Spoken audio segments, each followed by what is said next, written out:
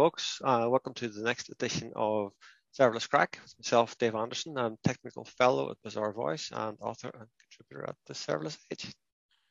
Mark McCann, Architect at Globalization Partners and contributor and author at the Serverless Edge. And Michael Riley, a software architect with Globalization Partners, contributor at Serverless Edge and aspiring astronaut today. You see my background. More like spaceman, I think. Space cadet. Space cadet. Yeah. So this is the sixth and final piece of our Modern Cloud series. We started back in episode 15, talking about Modern Cloud. And we give an intro at the start, and then we just went through 4 personas. I think it was the CEO, product leader, developer, and architect. So I thought it might be interesting to just recap and close out on that, because I think it was nice going through it. I think it's interesting thinking of the Modern Cloud from the different personas. Obviously, as technical people, we'll go straight to the services and products and techniques, which we think are great. But the thing you forget, I think, about cloud and what it means is it has to represent value for different personas across the business. The customer is an obvious one, but I think it's good to talk about internal stakeholders. Yeah.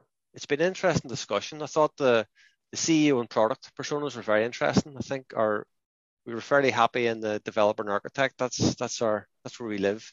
Yeah. But it was interesting on the CEO and product personas. Yeah, I think just even focusing on, like, as Wardley Mapping sort of tells us or guides us to, who are our users and what are their needs, and even just having those conversations and distilling that down, it really helped us, I guess, in our thinking, and even just trying to articulate, what are the benefits of this? What are the sort of the good approaches that we can bring to bear to get that time to value, to realize the potential of proper modern sort of cloud ecosystems. So yeah, I think it's been a useful series even for ourselves to talk this through and sort of clarify our own sort of mental model of what modern cloud is and what it can be, and what benefits teams and organizations that sort of follow this path can get out of it, right? And I think it just reinforced the this has been democratized globally, and if you do pursue this properly, you can compete with anybody anywhere in the world, from very small sort of outlay, right? And there's something about, I know, like when we started talking about cloud, we can build a ephemeral event-driven architecture and it'll be great and it'll be brilliant. And then the CEO was thinking, can you be faster and cheaper? Yeah. It's a very simple value proposition. So I think remembering some of those things is important, because you need to keep that commercial lens on as we design our applications, as we design our processes, and as we build up our teams. Yeah. One thing I think is interesting that I found, we've been talking about this for a long time, is the whole serverless term. I mean, we'd done a lot of work around serverless first, and I still think that's a really strong strategy. It's very powerful. But the serverless term itself, it's one of the reasons why we use the term modern cloud, because serverless is quite it's turned into a religious war. A lot of people, when they hear serverless, they think of Lambda, and it's much more than that. Yeah, I think it's Lambda was the great first go-to for a lot of the sort of the ephemeral sort of event-driven function-based sort of workloads, and it's been fantastic. But as the ecosystem has evolved, your more managed services are available to us now. Direct integration between those managed services is available. You don't need as much glue, right? So again, that operational burden, that code liability, you don't need to worry about anymore. You can sort of offload that to the cloud provider and to the services. So I think serverless, the term, it's probably coming to a close, I guess, as a useful sort of vehicle for what this thing was that emerged. I think it's gone through an evolutionary journey now, and I think modern cloud supplants it as a term.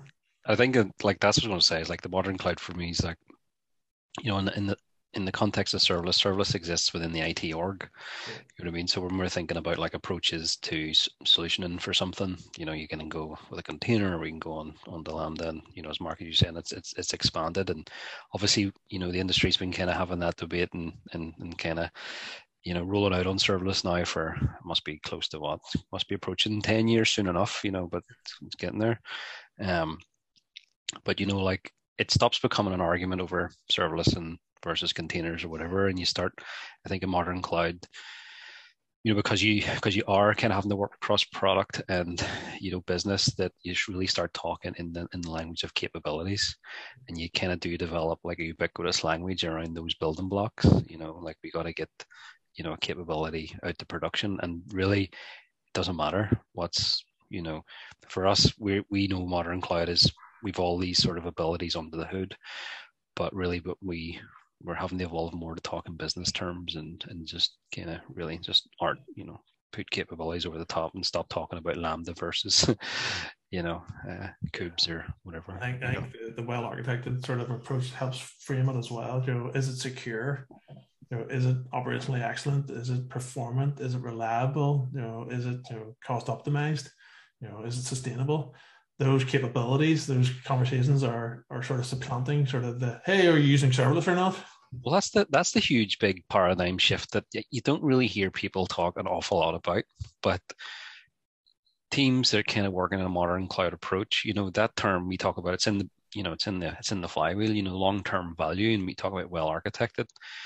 Like, because we defer a lot of the ops and a lot of the sort of the maintenance and things to the cloud, our solutions are getting more cost effective with us doing nothing. They're getting more secure and more robust and more performant with us doing nothing. Whereas teams aren't operating on that sort of that way, or the opposite. You don't hear an awful lot about that, which is a massive benefit to any org.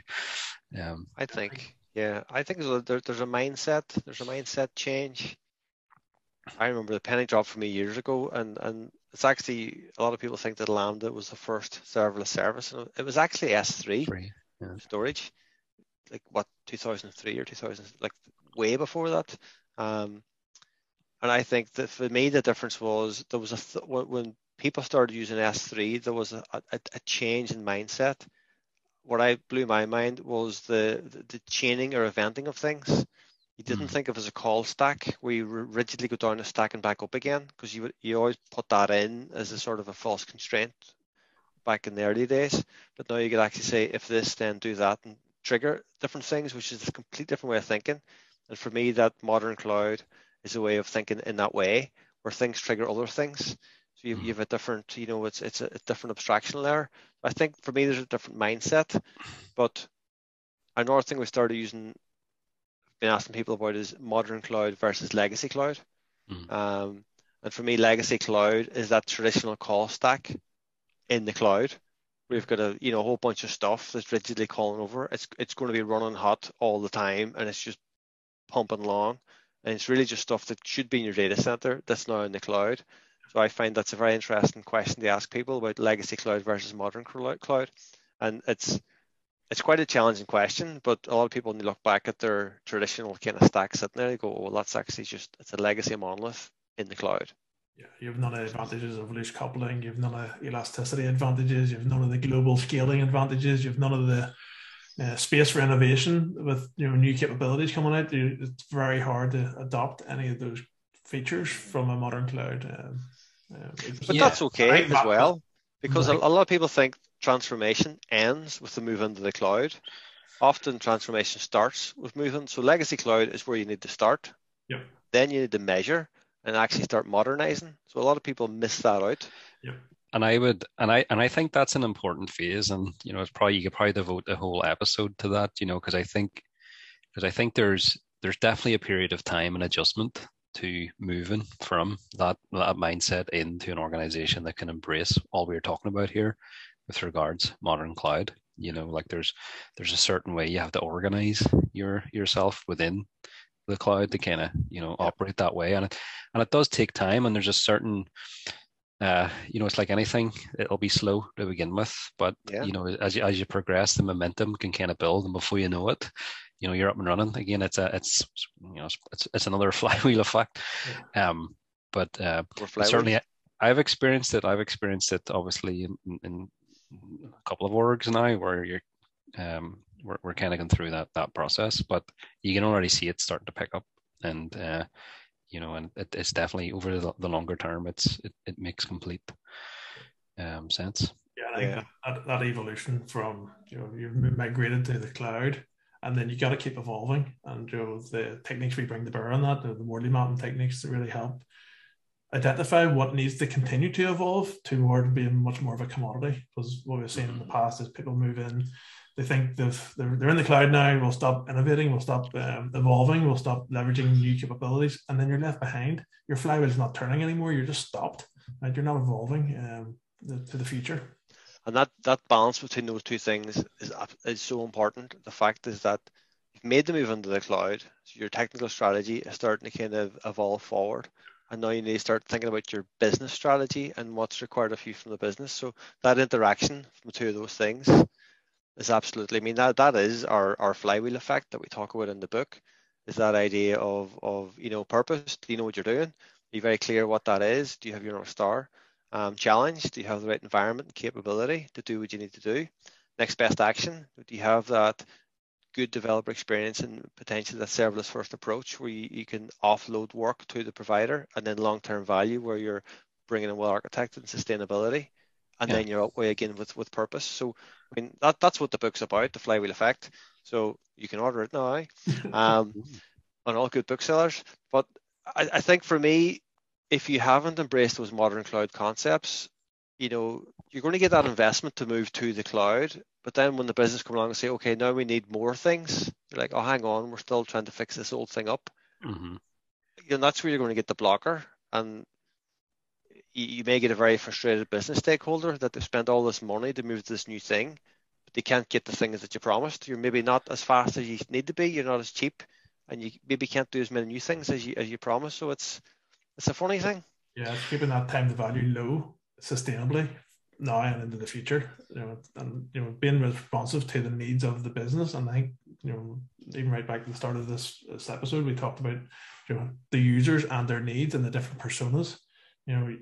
If you can't meet those needs, they're going to find somebody who can, or they're going to find a provider who can meet those needs. Yeah. It's that old kind of sort of Chinese proverb, isn't it? The best time to plant a tree was 10 years ago. The next best time to do it is now. Like, I think that when you kind of make that switch, it is difficult, it is hard, and know where to start. But even I would even argue that transition from legacy cloud to modern cloud is an iterative one, where you kind of start on like smaller type workloads or small operation, and then you kind of build on it. You expand it up. You might start off in a single account, but over a period of maybe a year, couple of years, your multi-account strategy, you've kind of embraced that whole concept. You're in there. You've got like processes for you've developed out all your capabilities. Your developer experience is frictionless.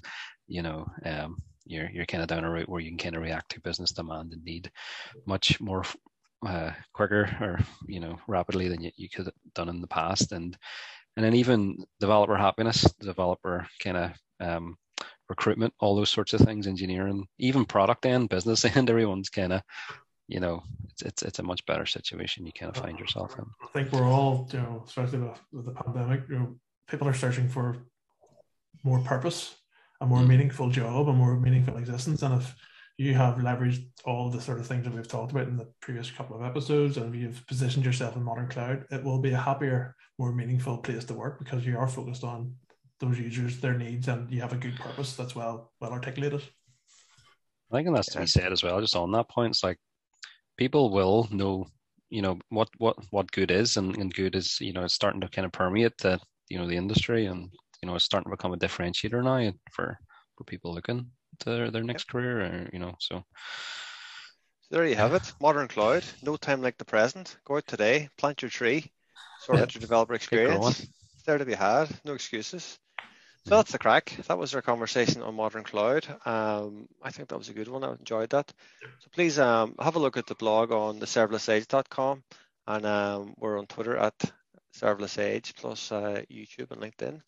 And the book, The Flywheel Effect, is available now for pre-order. Thank you. Thanks, everyone. Thanks, everybody. Bye-bye.